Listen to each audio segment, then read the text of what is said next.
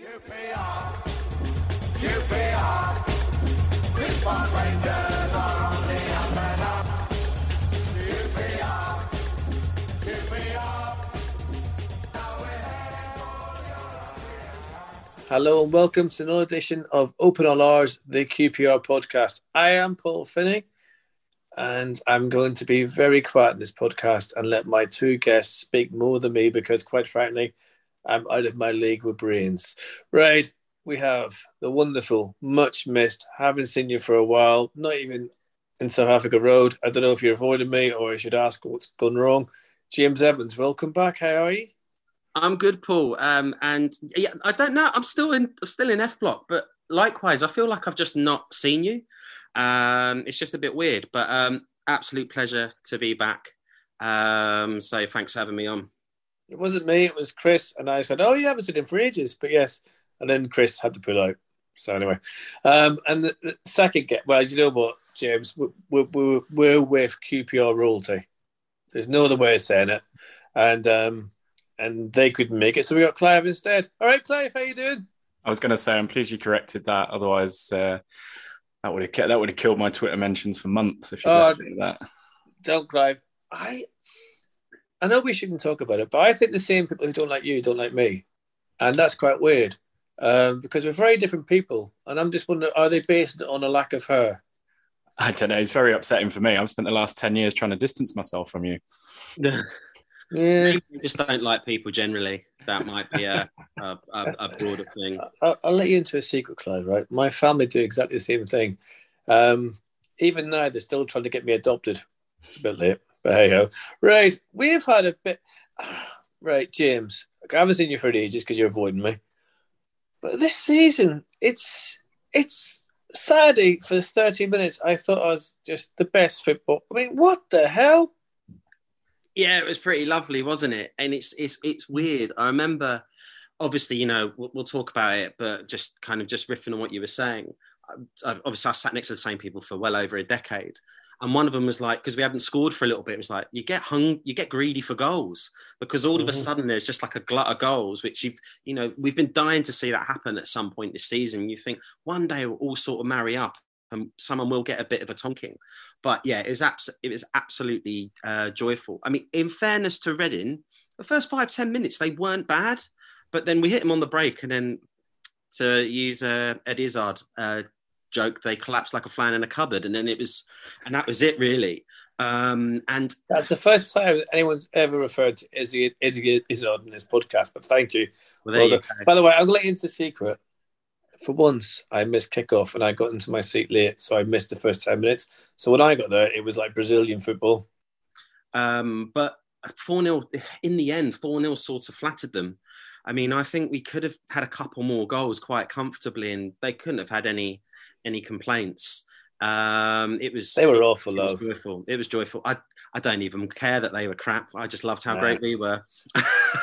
I mean, to be honest with you, Clive, you're a similar. I mean, I know I keep comparing ourselves to each other. That's probably wrong because nobody wants to be compared to me. But if there was ever a banana skin that was going to hit us up the arse and across the face and the back of the head, it was going to be Reading at home after the run we've been on.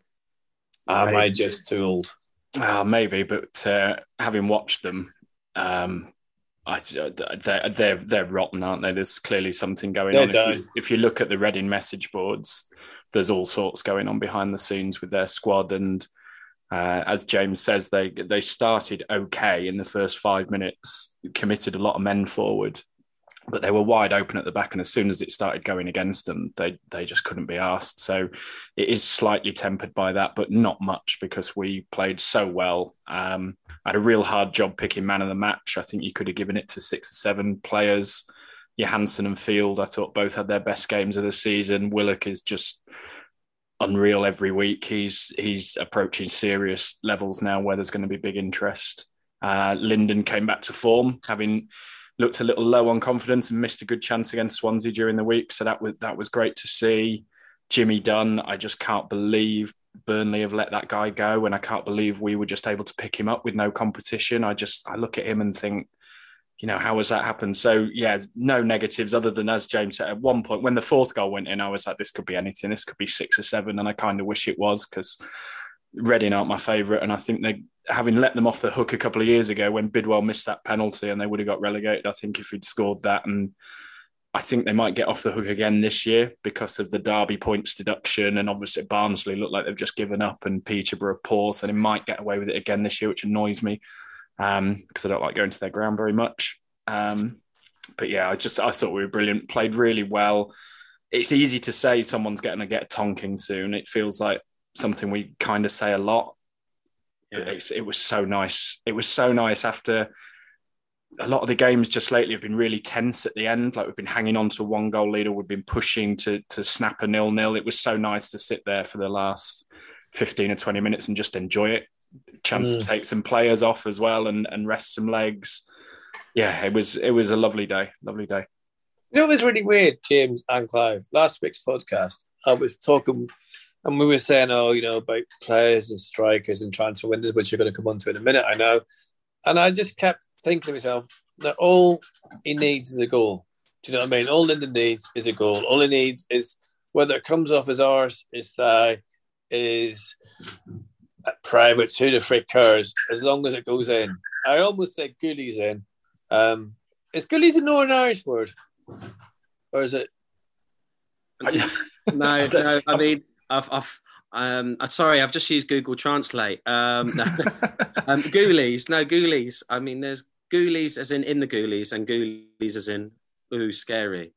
Because in Northern Ireland we used to say ball bag, but I guess that... Anyway, it didn't matter where it went in. It went in. And he was just a man possessed, James, wasn't he? He was kind of... You could literally see the frustration, the relief, and the new... In one foul... Well, actually, beautiful header. It was actually a really, really good header and very difficult. Clive, you've got a better memory for this sort of thing, but there was a beautiful ball that went up to him and he just, did a proper target man flick on to the right-hand side from where I'm looking.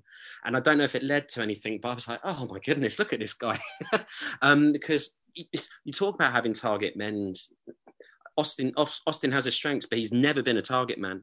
It's just not his game. And I know what you're talking about. That flick on was very Les Ferdinand. Oh, it's beautiful, and it's so nice to see that we can mix it, and you can play kind of metronome ball and bore people to death like you do with Swansea. There's nothing wrong with occasionally mixing it up, and I'm saying Swansea play like that, not us. And there's nothing wrong with like mixing it up and just hitting it if you know there's a guy that is capable of doing that. And hopefully he'll go on a run again where he gets 6 or 7 goals in 8 or 9 games, which is sort of what he did the last time. And that could come at a great time actually as well, as it's sort of hotting up. The last time he went on a long run without a goal and then broke it and set off on a good run, that started with a goal against Reading as well. So we just need Reading to sort of kickstart him. I mean, he went from the guy that missed that chance against Swansea, where he just never looked like he was going to score it, 6 yards out, toe punt, really poor finish, and he didn't look confident at all. He went from that to, in the second half on Saturday, that 25-yarder that burned towards the top corner. I mean, if that had gone in, if the keeper hadn't saved that, it's what we call in F Block a stairs goal. That's a piling down the stairs to the front goal, that one. So, but then there was also... whatever. There was also that shot by Amos that hit the post. You're kind of like, ficking heck. I mean... Yeah, the keeper made a decent save. I think, again, from Dykes in the first half. And you just go, well, on the face of it, if you go back to the Swansea game, those chances we missed felt like more than the chances we had in the whole game in the Swansea. But you're going to get a Swansea, James. You're going to get a Swansea every 3 or 4 games. It's going to happen. Hey, Amos, I didn't mention earlier, and is worthy of note. I think that was a terrific display from him at the weekend. And really deserved his goal, having, like you say, hit the post against Swansea, then hit the inside of the post again. He's two ACLs. He's like the world's unluckiest footballer, isn't he, Luke Amos? So that was lovely to see him score. I mean, we've talked a little bit, certainly on my website, we have about teams seeing Loftus Road as a place where you come and a point's a good result. And quite a lot of our games this year have been about breaking teams down and winning 1-0 tight games, often a late goal. And obviously we didn't do that against Swansea. It ended 0-0. I mean, dare we say perhaps Reading showed why teams do that? Because if you come and try and attack us and leave space, I mean, Reading are just desperately poor, but I don't think teams will set up like Reading did again against us at Loftus Road in a hurry, which is a shame, probably. I guess, James, we're more prepared for teams coming and trying that kind of thing, but also we don't seem to fear anyone, do we? I mean, whether it's Reading or Bournemouth or whoever, we just seem to have an ability to suss teams out and go for it. I mean, other than Fulham, who do sadly seem to be a class apart, we can match. Say that we can match them. We can match anyone. I thought we were really unlucky against Bournemouth. They just when we played, a while back at Loftus Road, and even to be honest, even at their ground.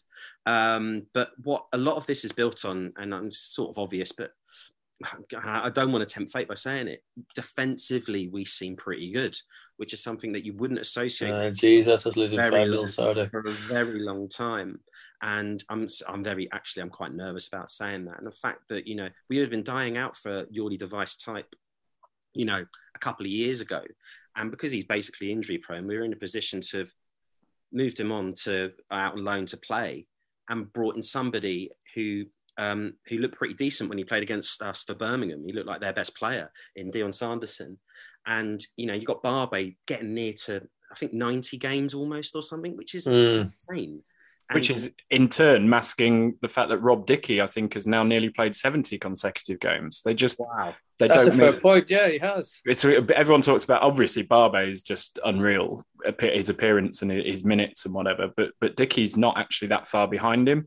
And we've gone from, in Warburton's first season, I remember the big criticism of him was the way we defended and the amount of goals we conceded. I think we let in 76 in his first year, and I think only Luton and Hull conceded more, and Hull only conceded more because they lost basically one of their last games 8-0 while they were collapsing. And a lot of those goals were from set pieces. I don't know if you remember, there was a game at the start of last season against Coventry at St Andrews where the last 10 minutes was just us giving Carl McFadzean free headers from corners until he finally scored one. And I remember when I've interviewed Warburton really pressing this, why are we conceding? Why are opposition Is that when he got the arse? Yeah. Why are opposition corners? They basically like giving a penalty away. Like, why is this? Why are we doing this? And now you look at the three centre-backs we've got. I can't get enough of Dunn, as I've already said. Barbe's playing really well after a little wobble before Christmas. And Dickey, I thought, was back to something like August Dickey on Saturday. But you look at those, and the Coventry goal, which I thought was just a great goal. You do well to stop that, I think. But that's only the fourth goal that we've conceded off a set piece this year. We've got the best set piece defensive record in the league. We've gone from conceding more than anybody else off set pieces to conceding fewer than anyone else in about 12 months. And that's the only goal Marshall's conceded since he's joined as well. Yeah, I was going to save that for my hour's end, but Marshall or Dieng is certainly a debate to be had, because Marshall hasn't put a foot wrong. I've said on other podcasts, I feel mean for saying it. I'll say it again. I think it was sad for Jordan Archer what happened to him, but David Marshall's in a different league to Jordan Archer, and I've gone from being really worried about January and AFCON and how it would be with Archer playing instead of Dieng to we've got Marshall and you just haven't missed a beat. If anything, the goalkeeping's got better. Like that's actually been a bit of a stroke of fortune, that one, as unfortunate as it was for Archer. I think, if I'm being brutally honest, which we have to do because it's a podcast, people would just be saying we're Scrooges for the club or whatever. Stooges, not Scrooges. That was Christmas. God's sake, Paul, wise up. Anyway, I think Marshall should keep it purely on credit. He's that save he pulled off on Saturday was amazing, but also the way he commands the box, and Dieng is class. But I would feel sorry for Marshall if he was put on the bench because he hasn't deserved it. And I'm not sure if Warburton's got that. I think his philosophy is if you're good enough, you keep playing. I mean, going back to Dickey, by the way, Clive, it's actually more a testament to how well done and Barbe are playing that Dickey doesn't look as good as he did last season when he's actually still playing just as well, just as consistently.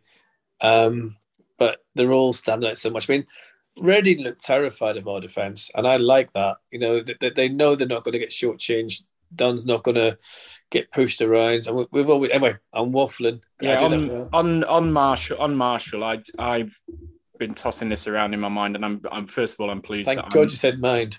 Mind, yeah. I'm pleased I'm not the one that has to make the decision, because it is a tough decision to make. I think certainly.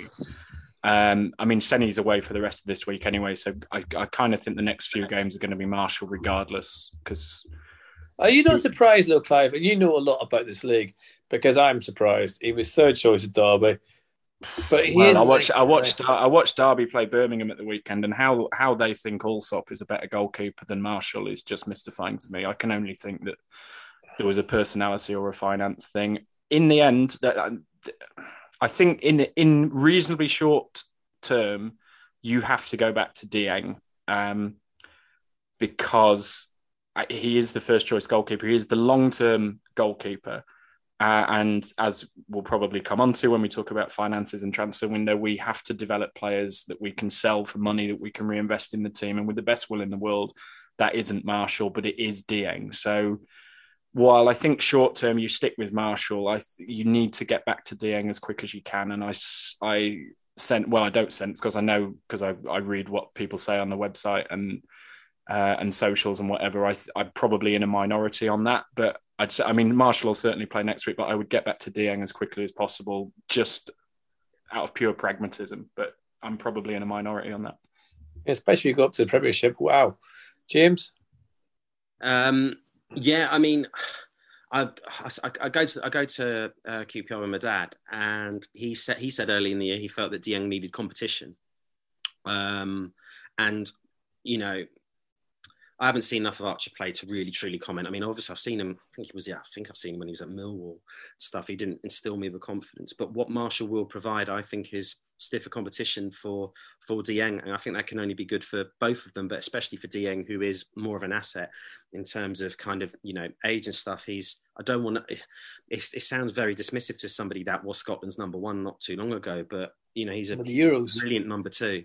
Like he'll be if I wanted to be super hypercritical, and Marshall basically hasn't put a foot wrong, so I'm kind of going out of my way to find something here. But I thought at Coventry his kicking and distribution was not as good as Dieng's is consistently. I think Dieng has a better range of passing and kicking than Marshall. But I'm clutching at straws there. I agree. Actually. Yeah, but that's picky. Very picky, yeah. I mean, I'm just surprised it's worked out. In all truth, it's been a brilliant signing. It's another feather in the cap for Les and Mark and Chris to say, we went out, we got in a fella that maybe not everyone expected us to get, but hey, he's been good. 3 clean sheets, whatever, brilliant, move it on. Now, we come on to everyone's been waiting for. Everyone was waiting that transfer window. Sorry, I've gone a bit Belfast again.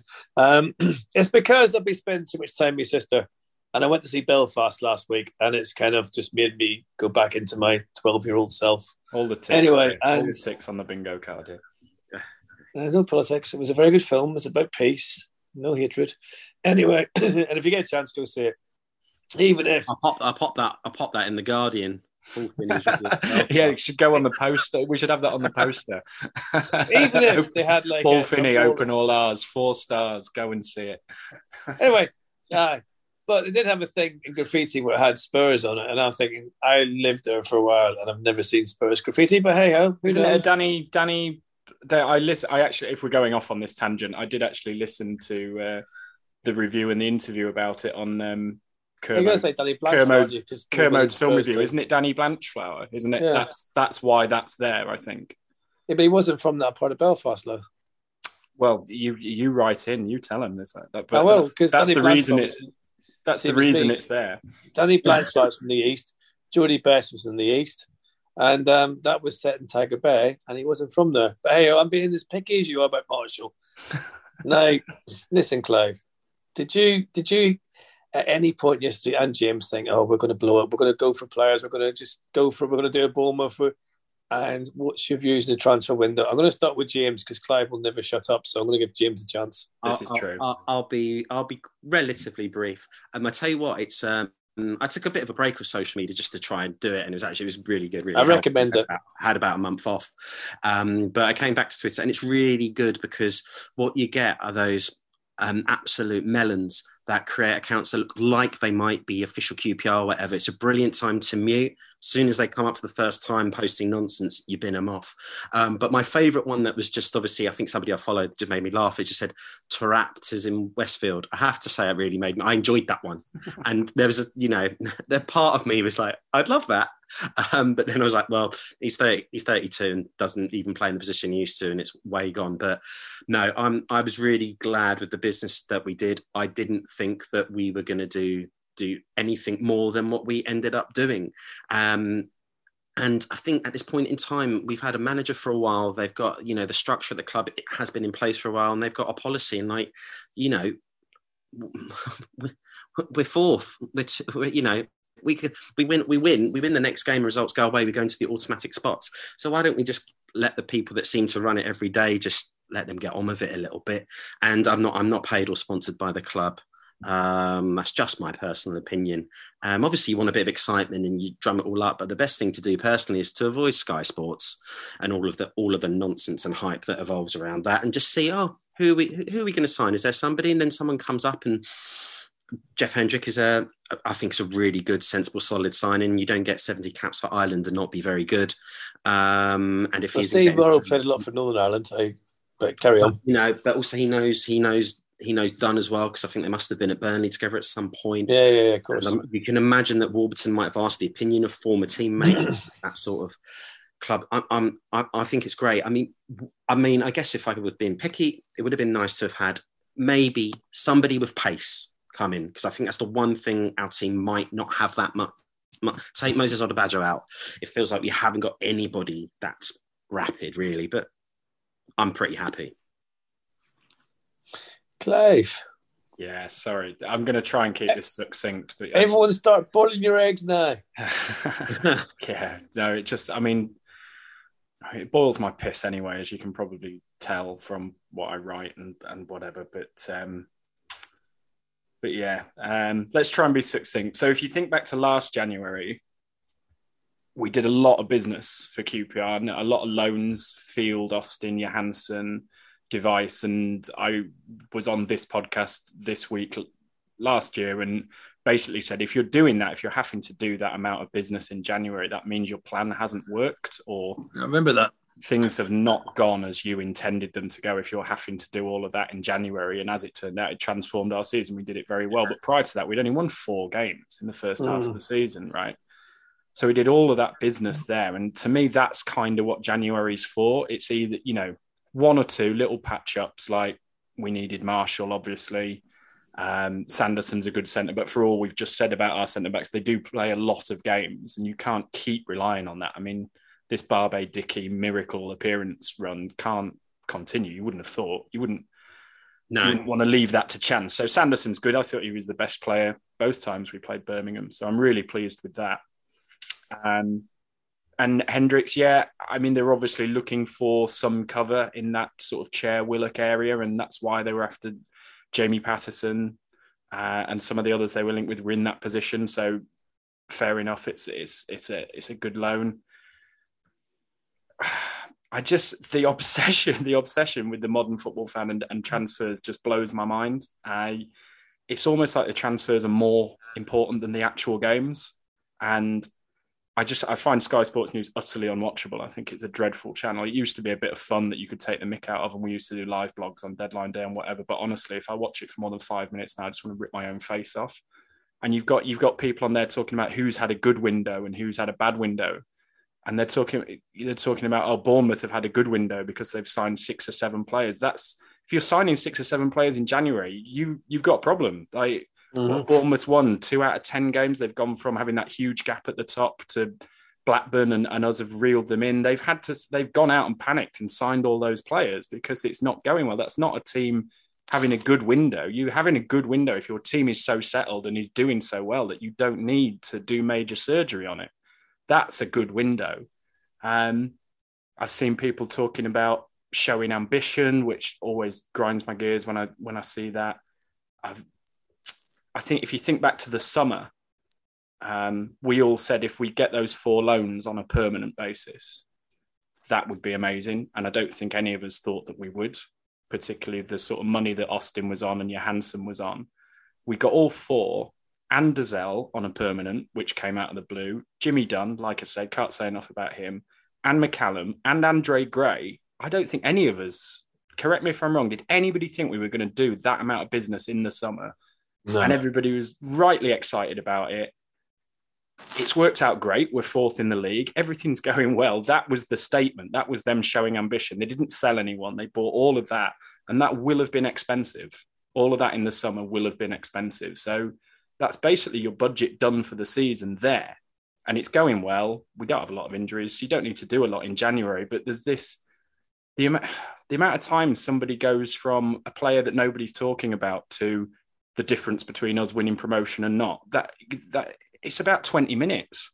You go from nobody's talking about Jamie Patterson or Josh Madger to literally half an hour later, people are saying, that's the difference. If we get him, we're promoted. And literally within half an hour, no one even knew who this guy was half an hour ago. It is mental. It is absolutely mad. I think we've had a great window. I think the team looks good. You've got players coming back into the team now. People like McCallum, Chair, Dieng. I think we're very well set. And I've got a lot to say about bloody budgets and FFP, but I'll shut up now because I've done 5 minutes. No, I'll give you... No, I think we need to address the Bournemouth issue. Explain to me, because a lot of people have said about FFP, but I'm pretty sure that won't affect him this season too much because of parachute payments. Am I wrong? Am I right? Am I in the middle? So Bournemouth are obviously in receipt of parachute payments and have received big transfer fees for several players, because the reason that we were able to go out in the summer and do what we did and hold on to the players and add was because we sold Eze. And they've sold quite a few of those. Ramsdale, Ake, there's 3 or 4 who've gone out of Bournemouth for big money. So they have got some money in. They've also got parachute payments. However, you've also got to remember the amount of money that Bournemouth spent in the Premier League. They bought a lot of £20 million plus players, Lerma, Solanke, people like this, and not all of them worked. Like people like Jordan Ibe just turned out to be dead money.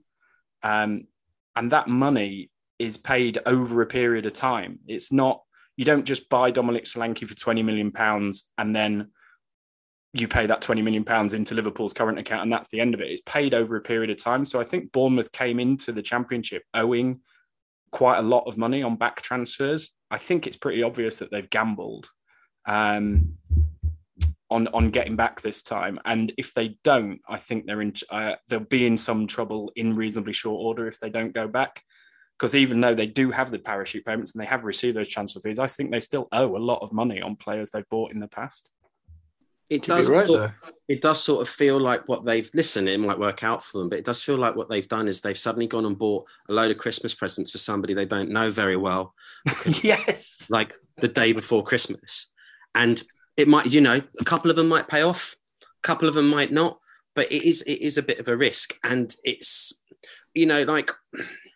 Scott Parker's got a bit of a track history of a team that should really probably be in the automatics, ending up in the playoffs, and obviously he's had success with that. But that seems to be mirrored here. And as I said, the only thing was I just think we might a bit of pace would be nice, but I'm not actually that bothered that we haven't signed anyone else. Warburton likes his squad small, and this way it stays that way. And we've managed to get, I think, Kelman and Mostyn both go to Gillingham. Is that right? Yes. So Neil Harris has just gone in there as manager, so that'll be interesting. Rudimentary. But we are trying to. You can tell that the club are balancing the books and making sure that they're working, are cutting their cloth accordingly. That McNulty go to Crawley, wasn't it? Yeah. Yeah. I mean, on the balance, we've got another set of accounts coming out within the next. They usually come out sort of February, March time. And it's the year that we sold Eze. So that money will appear on there, which is good. But it's also the year that we went through with no fans at all. There's like 0 ticket revenue. So the last set of accounts for 2019-20, we lost 16 million quid. And the set of accounts before that, we lost 10 million. That's going in the wrong direction. For all the talk of we're more sustainable, we're cutting our cloth, and that's exactly right, we are, because we used to lose 45, 50 million pounds a season. But that's still a lot of money. I saw, when you see people telling Tony Fernandes to pull his finger out, and somebody yesterday coating off Batia because he's paid loads of money for his wedding but wouldn't pay for Jamie Patterson and things like that. QPR costs at the last set of accounts costs about 1.6 million pounds a month to run in its current pared down version. So the owners are literally writing a check for 1.6 million pound every month just to keep us ticking over. On the Patterson thing, and it seems that Swansea wanted £750,000 and we wouldn't pay it. We'll know more when these accounts come out. I don't expect these accounts to look brilliant because we didn't have fans in for the whole year. I wonder if it's not that we wouldn't pay for Jamie Patterson, it's that actually we couldn't. You're allowed to lose £39 million over 3 years. I think the last time we worked it out, our headroom on that was about 11 million. But when you factor in no fans and the really busy summer we had, perhaps we're pushing up against that now. And I'd far rather us walk away from a deal if A, we don't think the player's worth that.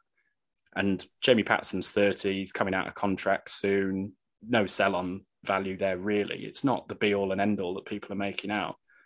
But also, if that £750,000 pushes us close to the FFP limit or the profit and sustainability limit as it is now, once you've broken that limit, you are under a transfer embargo. So any hope of, let's push on again next season in the summer or next January is just gone.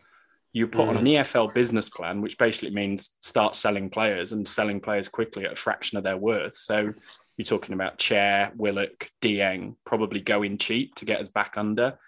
And then eventually you're talking about points deductions. And I can't believe some of the stuff I saw about QPR yesterday and the general tone of Sky Sports News about good window, bad window and transfers are brilliant and show some ambition, all of that is going on at the same time, literally within the same news bulletin as all this stuff that's going on at Derby, who did exactly this. Derby, Birmingham, Sheff Wednesday, they've all done this, ignored the rule, showed ambition, in quotation marks, made statement signings, spent loads of money, ignored the rules. And if you do it, you're fucked then for so long. If we were to gamble, bust the limit, miss promotion this year, then the last 5 years that we've had cleaning house, we'd just have to do it all again. You'd lose all of your players for a fraction of their worth, and you'd just have to start all over again with this cleaning house. So if QPR don't think that Jamie Patterson's worth £750,000 or they don't think they've got that £750,000 space on the cap to spend, then you should trust them in that. They're probably exactly right. Even to get Dion Sanderson on loan, it seems that we've had to loan Jordi Device out. We've had to clear that bit of wage just to get someone in on loan. So I think we did the budget in the summer, and that was a huge statement. When people talk about make a statement, show some ambition, that's what they did in the summer. They did everything we wanted and more in the summer. So to ask them and have a go at them for not going out and doing the same again in January, I think is you've got short memory for a start, because remember what they did in the summer, but also it might just be simple maths. Even if they wanted to, maybe they can't.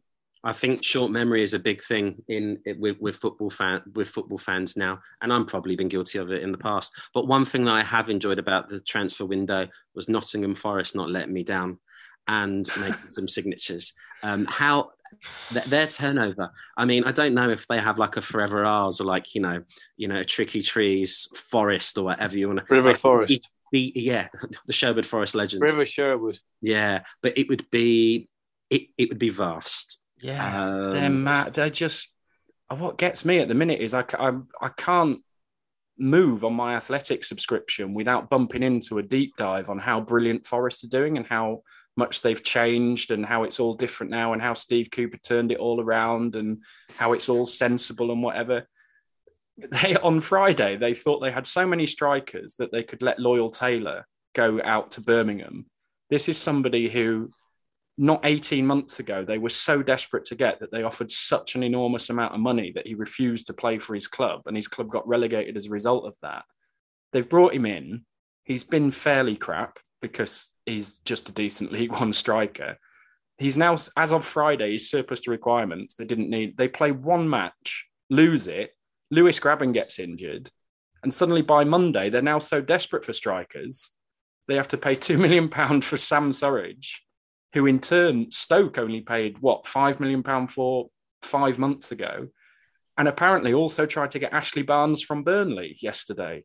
So they've gone from Friday having so many strikers that Loyal Taylor can leave to literally within 48 hours trying to sign 2 more. They're mad, Forest. They're absolutely mental. I sort of love them, mate. I sort of love them for it. Because they've made like 100 signings in 4 seasons. It's like, where do you put them all? I've got a friend as a Forest fan. Whenever it happens on Twitter, I'm just like happy. It's just a running gag. I absolutely love it. But if you look under when they tweet their announcement of their signings, just click on it and look at the replies. And so many Forest fans are saying that's great, but we still need a winger and a left back and a new goalkeeper. I'm like, how many players do you think you can actually pick? I mean, it's the culture. It's what they're used to. Sorry, Paul. No, they are literally trying to play a Forest, aren't they, of players? But going back to what you said, Clive, about whether clubs should risk things, I don't think this club should ever risk anything ever again. If we finish 7th and we don't make the playoffs and they've been sensible in how they've approached this, and so be it. I'm not bothered. I don't want to get to the stage ever again of maybe going out with buckets, maybe having to do FFP fines, and maybe not having a football club to support. So I'm happy that we don't go for Jimmy Paterson, or we don't do this, and we just get players that we can afford and crack on with it. And if you miss out, you miss out. But it's far better than just overreaching. And we've been there, seen it, got the T-shirts and had the frigging nightmares, haven't we? Let's be honest. So I'm happy with that. And I think the biggest gain in our window was holding on to what we had. And I don't think a lot of people realise outside of our fan base how many good players we've got. I mean, I'm surprised no one came in for Willock. I'm absolutely amazed, actually, if I'm being brutally honest. Dunn, I thought, would raise a few eyebrows. I thought Dickie would raise a few eyebrows. Diang, I was worried about. I was worried about so many players, Chur, this, that, and the other. And we've kept them all. I do think that's testing me. Yeah, I do think we'll have to sell somebody this summer if we don't get promoted. But basically, I think we kind of have to sell someone every summer. But the fact that they didn't last summer and didn't in January and have kept the team together and added to it, that is a statement, and that is them showing ambition. And we are going for it. We're 4th in the league. Most of the teams up there are working on way bigger budgets, and you've seen that. West Brom spent £8 million on DK. He gets injured. They go out and get Andy Carroll. And we're above them. We're above them in the league. They're able to do things like that. We're above them. We've just beaten them. So yeah, I think credit to it. I do think we'll have to, and we'll know more when these accounts come out. But I suspect we will have to sell somebody this summer. But we showed with the Freeman money and the Eze money that we're very well capable of not only balancing the books like that, but also investing the money well and making good, shrewd signings. But the trouble is, Clive, you being James of an age where this is what QPR did. This is how we survived for years. It put us into a strong position. I've got no problems bringing in young players, selling them for money, and replacing them with very scouted, similar type players, because they do the best for the club. We do well. We continue the structure. What you don't want is to throw a spanner in the works just because you're blinded towards the Premier League. I think it's a really fine balance, because when we, like you said, when we were younger, like late 80s and 90s, they went through a period of, selling David Seaman and then selling Paul Parker, selling Andy Sinton, but they did it kind of one at a time, and they replaced them quite well. And then the balance went too far towards the sales and not the reinvesting. Which led to the Thompson out protests and all of that, because that team had the capability of going on, and maybe if they had just pushed the boat out a little bit and added to it rather than selling, and obviously then you lost sort of Bardsley, Wilson, Ferdinand, Wilkins all at once, and it was too much. It's a really fine balance. I think this season they have pushed the boat out. They pushed the boat out in the summer by keeping players, not selling, adding the loans and players on top. So like I say, I think next summer if we don't go up, you are going to have to sell somebody. But I think the idea that we haven't shown ambition or made a statement or pushed this season is wrong. James? No, I completely agree. I was just thinking when you were talking about those transfers, the Les Ferdinand transfer, and then effectively it was Haitley, wasn't it? Yeah. And that was the one that broke my heart. I remember, I may even have said this before. I apologise, but I was at Paddington Rec because that's where my school did sports, and someone in my year was Les Ferdinand's nephew, and he's like, my uncle's actually doing a photo shoot. So I went over, I was like, Les, please don't go. And he just gave me a look and raised his eyebrows. And I shook his hand. I was like, thanks for everything you've done for the club. It was the saddest walk home I think I had, like 14 or 15. Came in, was like, Mum's like, are you all right? I went, Les is going to Newcastle. Just grumpy for out. Wait for my dad's coming in. Les is going to Newcastle. I've just seen him over the rec. Genuine. Paddington Rec. I used to play for the side there. He was doing a photo shoot on the big AstroTurf in the pitch. Yeah, that's where I played five-a-side. Yeah, I've played five-a-side. I've played five-a-side there too, to no great success. But no, either.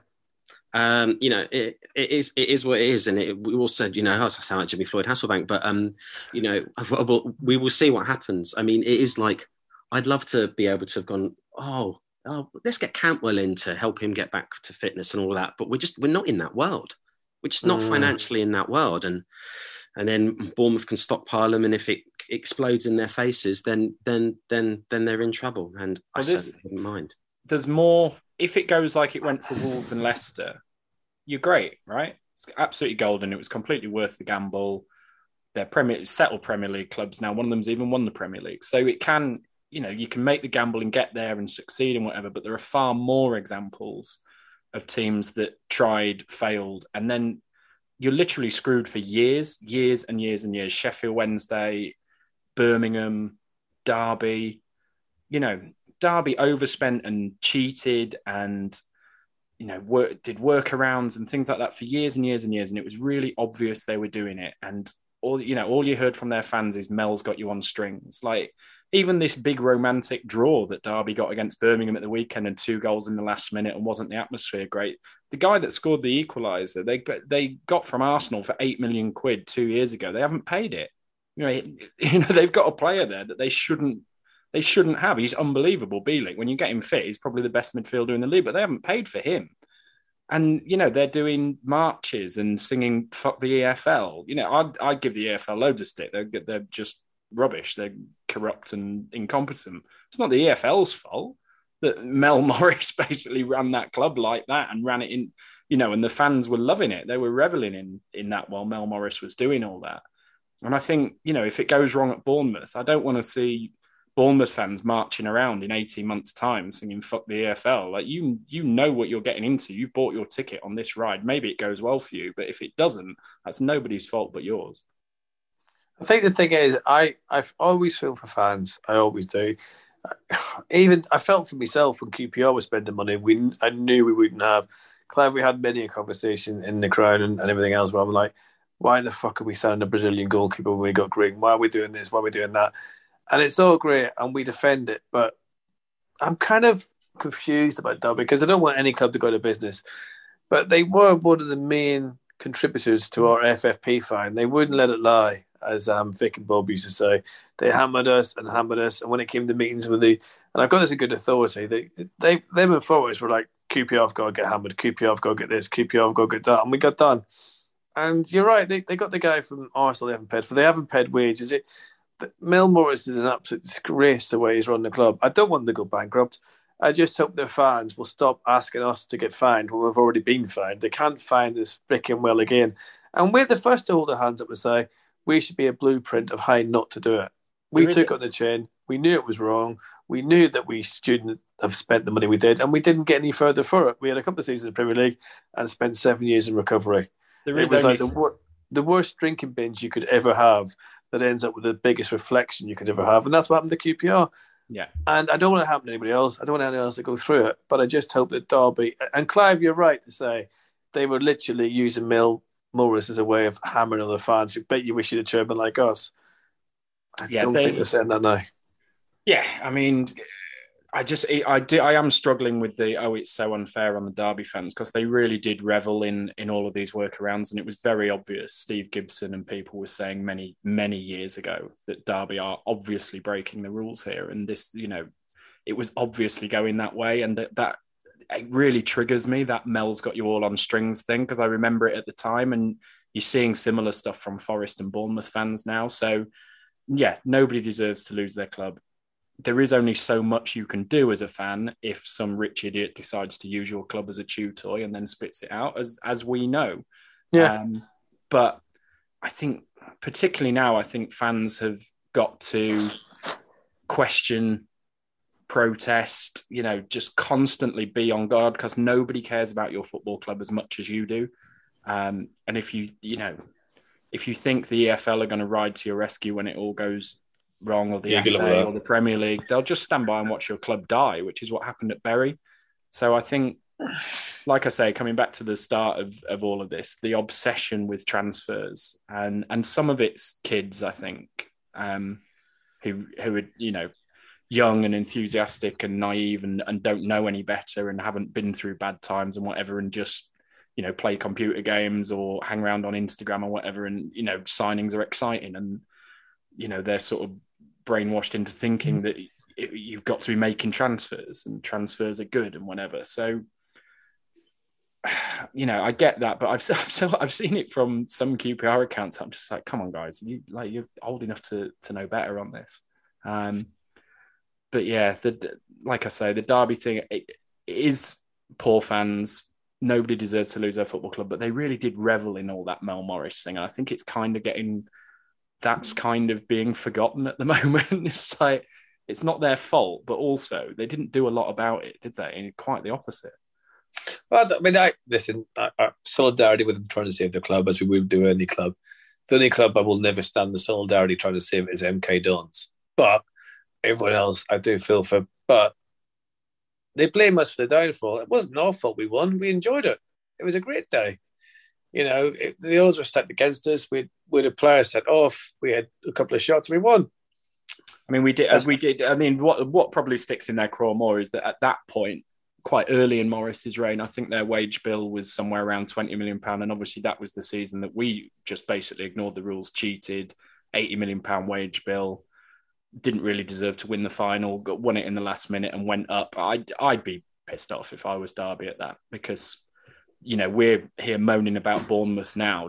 We did exactly that January. We had a panic that January and signed Benayoun, Ravel Morrison, Mabida Maega, Will Keane, Kevin Doyle, on top of a squad that was already, so that we did what Bournemouth did. But look where it got us in the end. We even got the promotion and it still fucked us in the end. We've spent the last 6-7 years cleaning up that mess. So even if you do win the promotion, it's no guarantee. No, that's why I say it's the longest drinking binge ever and the longest reflection ever, them sort of things. And that's why I like, James, what QPR are doing now. I like the way we're looking at players properly. We're doing a proper structure in who we bring into the club. And do you think they're listening less to the message boards? Not that I'm saying they ever did, but I'm just thinking to the fan base and just trying to do it their way, and then just sticking with the plan. Because if it had been, I don't know what you think, James or Clive, but if the fan base had the way, and I'm talking about myself included, everyone else, would we even have our manager we have in place now? We would maybe got rid of him. I don't know. I think we've got Les, who's learned on the job and has now been in the job a few years, and that is certainly helpful. And then what you've got is a very experienced and astute CEO in Lee who's worked at similar level clubs and helped balance and steady the ship there. And then I think what they've got now with having Warburton is somebody who agrees and marries up the principles of what those guys think and are looking for. And I think all three of them together work really well. And I think that means that, apologies, my cat has just introduced. Mine was here a minute ago. She's put it off. I mean, that's not a cat, it's a fucking tiger. Cats don't give a fuck. Cats don't give a fuck in general, but that one really doesn't. Yeah, no, it's her name's Javier Chavanton. It isn't. We've got two cats who'll start fighting them with the dog. Exclusive. That's for those that have the video link. But I think that's what it is. I think all those things have married up, and so it works well. The head of recruitment's a smart guy as well. Andy Belk. He's been there a long time. Like Les, like you say, has sort of grown up at the club and come through different roles. He's a smart guy, and I think people will be showing an interest in some of our backroom staff, and certainly on the recruitment side. Obviously another debate to be had about the under 23s and under 18s and how well that's going or not. But certainly on the scouting and recruitment side, I think people will come looking for our execs. I think we've also we benefited from keeping hold of the same manager for a period of time, because as I've often said, whenever you change the manager, when you change the manager as often as we changed it, and when you're swapping from such diverse characters as Hasselbank to Holloway to McLaren, it requires a hell of a lot of short-term surgery on your squad to take it from being an Ian Holloway squad to a Steve McLaren squad and things like that. Just keeping Warburton for 3 years has really, has meant that we've been able to go from doing 16 in and 16 out in a transfer window to the window we've just had, where you only need to make very slight alterations because the squad has been moulded, in the image of the same manager for a period of time. So I think not only has Warburton obviously done a good job, but just keeping the same guy in place and coming through a bad patch without sacking him has been stability is a good thing. Shocker. Yeah, he would have thought. Yeah, I thought absolutely astonishing. But also maybe the board have learned from that as well, guys. Maybe the board have looked at it and said, well, we held the trigger and we didn't pull it, and look at the reward we're getting now. Do we think sliding doors moment, if you go back to last December when we lost 2-0 at home to Swansea and we were absolutely miles off, just they were so much better than us, it wasn't even a contest. I think at that point we'd gone 10 or 11 games without a win. Didn't even win at Wickham the week before that. We'd only won 4 times in the first half of the season. If there'd been a crowd at that Swansea game, I wonder, because it was behind closed doors, wasn't it? And you saw Les and Lee, who's at the end, sort of deep in conversation in the director's box. And obviously they went away and decided to stick with what they had rather than twist. I wonder if there'd been 10,000 angry QPR fans potentially sort of booing the team off and having a go at Warburton that day, whether it would have been different, whether if it hadn't been behind closed doors, Warburton would have got the push that day and it all would have been different. I think you're right. I think he would have probably been sacked. Yeah, he does as well, by the way. I don't know. Yeah, does he really? He says he wouldn't have been surprised. No, I totally agree. I'm just imagining kind of a bad away performance against another London team during that run, or even like Wickham, a bad away performance because it's not that far. A lot of QPR fans can get to that. And you can't even blame Rob Styles. No, I think that Wickham game would have been very tasty that day because we were very poor. They equalised right at the end, but they deserved it. Like, we were very bad in the second half that day. I think that could have been a tough afternoon if there'd been a crowd in. But is this a lesson in general now to football and QPR and the board and the structure of football clubs? Is sometimes, apart from Mark Hughes, try and stick with the guy as long as you feel you're going in the right direction and be strong and ignore everything around you, because we could have replaced Warburton and the shout at the time would have been Pearson or someone like that, and that could have made things a lot worse. So we're in a really good position now. You look at other clubs who aren't in that position. We've got one of the longest serving managers. We've got a decent squad. We've had a much better transfer policy. Ainsworth would have been very high on the list of potential. Oh, do you think so? Oh, yeah, okay. I'm just guessing. But if that had been the case and that had come to pass, that would have been another complete change in style from one manager to the next. You go from whatever you think about Ainsworth, and we all love him as a person, done a great job at Wickham, but his style is very different to Warburton. So again, we're going down a sort of massive hypothetical rabbit hole here, but if you'd gone from Warburton to Ainsworth, that would have then been another complete sort of switch and turnaround in playing style and playing squads, another huge turnaround. So yeah, it's I'm pleased that we've gone down the path that we have. And we saved a lot of competition.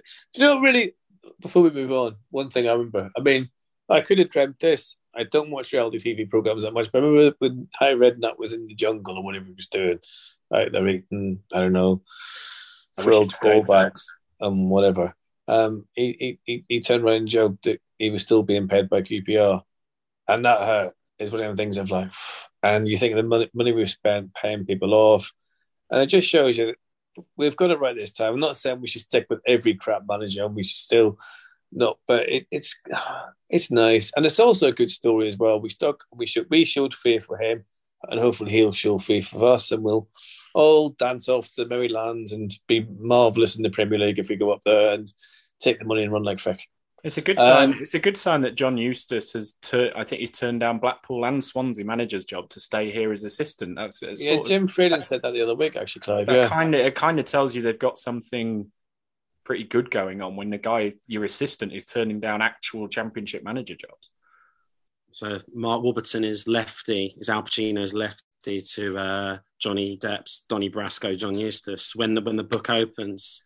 Could you stop out with these weird? John Eustace will get pushed up to be the new capo. Sorry for those of you that have never seen Donnie Brasco. Apologies. And I'm one of them. But maybe that's the plan. Maybe that's a plan, and a plan of continuity to recruit from within. You know, if Warburton eventually were to move on, because he will do at some point, and Eustace is still around, you'd got to think that he'd have a great shot. And why wouldn't you? Why wouldn't you? Have you got any more niche movie titles you want to throw in? Listen, Donnie Brasco is not niche. It's a fantastic movie. I've never seen it, but then again, I've also never seen a James Bond film. So who am I to be asked a question of? Well, it's okay. I mean, we've had Belfast and we've had Donnie Brasco. Yeah, I am listening to Kermode. I'm on the Kermode show. I've always wanted to be on this show. But maybe two movie references is enough. But no, I think it's quite telling that John Eustace decided to stay, and maybe that means that there is a plan, a longer term plan. Watch him leave now. Watch him leave. Yeah, just thinking that. No, we've said that. Yeah, I'm just thinking. Get a job next week. We'll look like they centre half the Forest. He'll end up with Sheffield United tomorrow. Yeah. Right, we're going to go on to ours end, and I'm going to start with James because you haven't been on for a while, James, and there must be something you have to say because you've always got something to say. Otherwise, it would be pointless to have you on. I'm not on Pointless at the moment, Paul. I'm working on terrible. But I hear you. I finished. No, I'm a freelancer, so you know, I go wherever I lay my contract hat. That's my home. Sorry, another modern reference. You're not doing Pointless anymore, then? Not at the moment. No, I'm doing. Does that mean you can dish your dirt in the Fulham fan?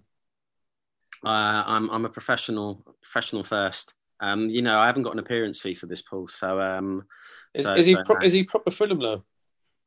I mean, he lives in Chiswick. Political, I like it. Carry on. Ours end. Listen, Richard. I like Richard Osman. He's a professional football fan. He might not have an opinion on me. What was I going to say? Yeah, I do have one thing. It feels like the ground's been filling up again, which is great, and that's marvellous, and I love to see that. But it feels like it's almost full, and yet the attendance numbers never seem to reflect that. Is our attendance actually, like our max capacity, actually smaller than it used to be? Like they don't, you know, that horrible bit in the corner, like the worst restricted view in football, arguably. They obviously don't sell that anymore. I just wondered genuinely if our capacity has kind of dropped a little bit. Because I think it was about 16,000 for the last couple of home games. Yeah, I think it must have done because where would you have put 2,000 more people against West Brom? Exactly. Yeah, I think it must. I think we must have lost some more seats somewhere along the line. If official QPR historian for the club is listening right now, what's our capacity? Chris Guy. Yeah, what's our capacities these days? Has it gone down? Because I feel like I don't think it has. Is it? It's still okay. No, I know. Just looking at how busy it was at West Brom and even Reading, and you're like 2,000 more people. I can't see that happening. This is why I hate myself for drinking so much before football. I stagger in, I'm late for everything, and it's all a blur to me. But has it been 16,000? It's looked a lot more than that. But then again, I've seen QPR say 10,000 under Jim Gregory when it was a hell of a lot more than 10,000 and 12,000. So yeah, okay. Yeah, ours end, James. That was my R's end. It was what is the capacity? Yeah, it was. I'll keep it short and sweet. It's one for you to mull over. Because it was You the must have question something that I was else. asking. Have you taken the wee man to Rangers yet? I have. It's weird. I'm trying not to embarrass my future son. No, he's too little. He's too little. He's, Never stopped you. What's funny, actually, That's quite funny. Funny is the last time my little boy said, what did my little boy say? He said, "Don't go to the football with Grandad." So I had to lie and say I wasn't going with Grandad. But obviously I was, because that's who I go to the football with. So that's what I've now had to say that I go to the football on my own, to get him to not want to come along. He's not bothered about going to football with me. It's all about the older generation. Basically, even your son prefers your dad. Yeah. Okay, cool. And that is definitely yours then. You've got nothing else to add. You don't want to thank anyone in Pointless or anything like that for a wonderful career. Paul, I'm 40. I've not retired. Just I'm 52, but exit. No, back aches, knees it. I get my R's end is I do have an R's end, actually, because obviously it's the cup coming up, and they'll talk about fielding a weakened team, but our squad's so small, I don't even think it will be that weakened. So it'd be nice to see us just have a go, but I don't want to say the classic thing of what we're not doing predictions, James. We're doing R's end, mate. Predictions is next. Okay, well, my R's end was going to be who would you play and leave out this weekend, and it comes with the caveat that we discuss this before every cup match, it seems, and Warburton very rarely actually does make wholesale changes for the cup. So you would leave out who? Wallace, I would think, get a rest. I think Albert will get a rest. And I wouldn't be in a rush to see Chris Willock, to be honest. But apart from that, I would think it'll be pretty much normal. I'd love to see George Thomas have 90 minutes and maybe a goal goes in off his shin. I wish he'd scored on Saturday when he went through. He took too long.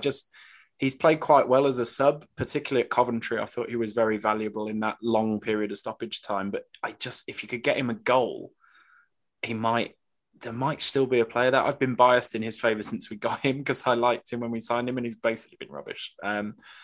So it's a bit okay. hard. So who can we bring in, Clive, to make a difference on Saturday? Who could be fresh? Who could freshen things up? And do we dare take out Dykes when he's just scored and done so well, and his confidence is flying? Remember who you've got in the midweek, though. You've got that Middlesbrough game coming up straight after, which is absolutely enormous, isn't it? They're going great right behind us. Okay. You would certainly. Like I say, I wouldn't play Willock. I think if he got injured now, it would be a big problem for us. You would think Hendrick and Sanderson would both play. One of the centre-backs will probably at last get a rest here. Sanderson, you would think, will start. Ahead of Dickie, perhaps? Well, presumably whichever one the sports science guys say he needs the rest the most. Sanderson, okay. So you brought in Thomas for Willock. You bring in Sanderson for Dickie. I don't think there will be all these. Warburton never does this. He never makes all these changes. That was my unintentional R's end that blended into the next thing. Like, he doesn't make that many changes. The squad isn't that big. And when you think about it, you are the people that you are considering, there isn't that many. It would only maybe be 3 or 4 people that you would just want to rest. And those 3 or 4 are people that you know. There isn't going to be somebody random that just suddenly gets thrown in from nowhere. Just because of the size of the squad. So my R's end is I hope George Thomas scores in the FA Cup. All right, you're having more R's ends than me. That's just not fair. Because you kept on pressing me for one and you've retired me from my professional career. I think you retired yourself, mate, by getting freelance. I think... I've always been freelance, Paul.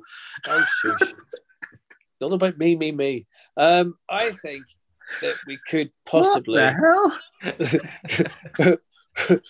I just tried to go on to next easy. Johansson, I think he'll be taken out Saturday. I think he's, to me that would make sense. Yes, Clive, that's a bloody good question, and I never thought you'd actually ever do that on this podcast. But yeah, it's a tricky one. Do you bring in Austin for Dykes, or do you play 2 up top and bring in Gray? I mean, does Sinclair Armstrong feature somewhere here? Maybe off the bench, or. I think we'll win anyway. We're moving on to predictions. There you go. I think we'll win, which means... Hang on, I've done my R's end yet, you gobshite. Which means we won't... Hang on. I'm not having... That'd be a first. No R's end. Well, no, hang on. This is... I'm chairing this podcast very, very badly. You were very professional at this. You were very professional at the start, but I noticed that while I was ranting on about the transfer window, a pint of cider disappeared fairly rapidly. Yeah, so I think that behind the curtain there for you listeners, I think that's why the ending is like this. Yeah, it's kind of gone a bit rogue, but hey, it's good. This is why podcasts were brought into the world, not to be professional. I don't think it was. Shut up, Clive. I'm on one. My R's End. Actually, I'm really looking forward to Saturday. I'm glad you all asked. The last time I went to Peterborough was a little bit busy, should we say? Very busy. A lot of busyness going on. Hope it's not as busy this time and things aren't flying through the crowd like they were. I was a bit mad. I thought I was back home for the weekend. And we win, and it's all nice and lovely. And we walk out of Peterborough and go back to London with in the hat again, as they say. Which expression I really hate, by the way. So yeah, I'm looking forward to a good cup match and a great atmosphere. And I can't believe, again, we're bringing 4,000 fans. I mean, I can't remember a time we kept bringing so many fans to away games like this. It's bloody brilliant. And I can't remember it being like this either. It's just the away support is unreal. Seeing all those people at Coventry and then going again to Peterborough, it's absolutely amazing. It's just beautiful. It's a wonderful thing because I remember years ago, I talked to my mates and said, Jesus, the fan base is my age and I'm an old bastard and I need replaced. And there was no one there. And all of a sudden, people have grown up and they've got back into it. The atmosphere is better. The attendances are better. And my odds end is, please keep doing that. Please keep building this football club because it's a bloody good football club to support. And it will change your life because you'll go up to the top of the hill and you'll be down at the arse end before you know it. And that's QPR. So enjoy it. And Saturday will be amazing, which brings me on nicely to predictions. And I'm not going to go to you, Clive, first because you were rude to me a second ago. So by saying I started off with it professionally and then there was a drunk Irish man at the end without saying the Irish man bit, but I'm going to throw it in. Did I mention Belfast was a great film? Carry on, James. And it's in black and white as well. 2-0 to the R's, and I'm going to say George Thomas to get one of the goals. Have Peterborough got any strikers left, Clive?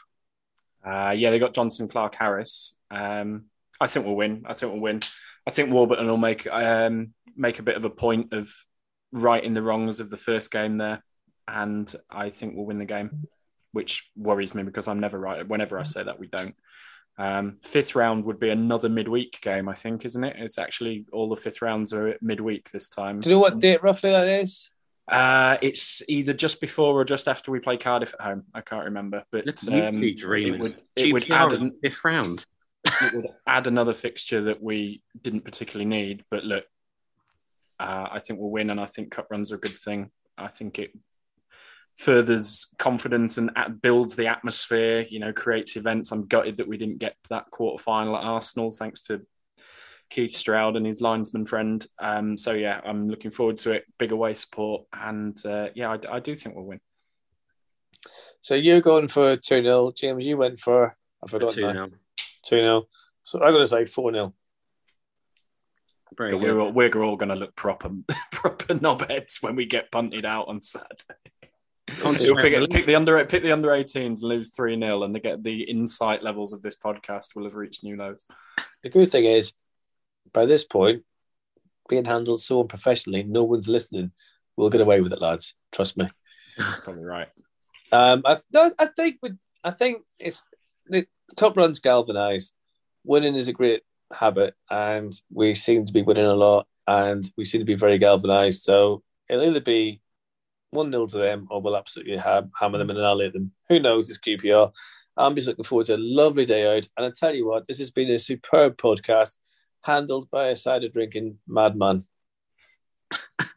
And I've got nothing more to say to that. Clive, would you like to say, on behalf of your message board... us out. No. On behalf of your message board, is a general opinion cup run or league position? Oh, league position, definitely. But they're not. They don't have to be mutually exclusive. Thank you. I agree. I think you can do both. And why not? Why the hell not? Right, everyone. I'm going to end the podcast here because, quite frankly, we're waffling a lot of shit. I'd like to thank everyone for listening to us and staying with us and keeping the faith just for this podcast alone, never mind the R's. And what a brilliant season. James, Don't be a stranger. Come back more often, mate. We love having you on. I know it's well, seeing as I'm a freelancer, I'm always available now. Because apparently I haven't got any work, but no, that's not true. But no, it's been an absolute pleasure. I'd love to see his CV. I'm just desperate. Just interview me and see what happens. Clive, it's always good to have you on. We'll probably both be called celebrity fans again after this, but hey ho, we can live with that. And thank you for.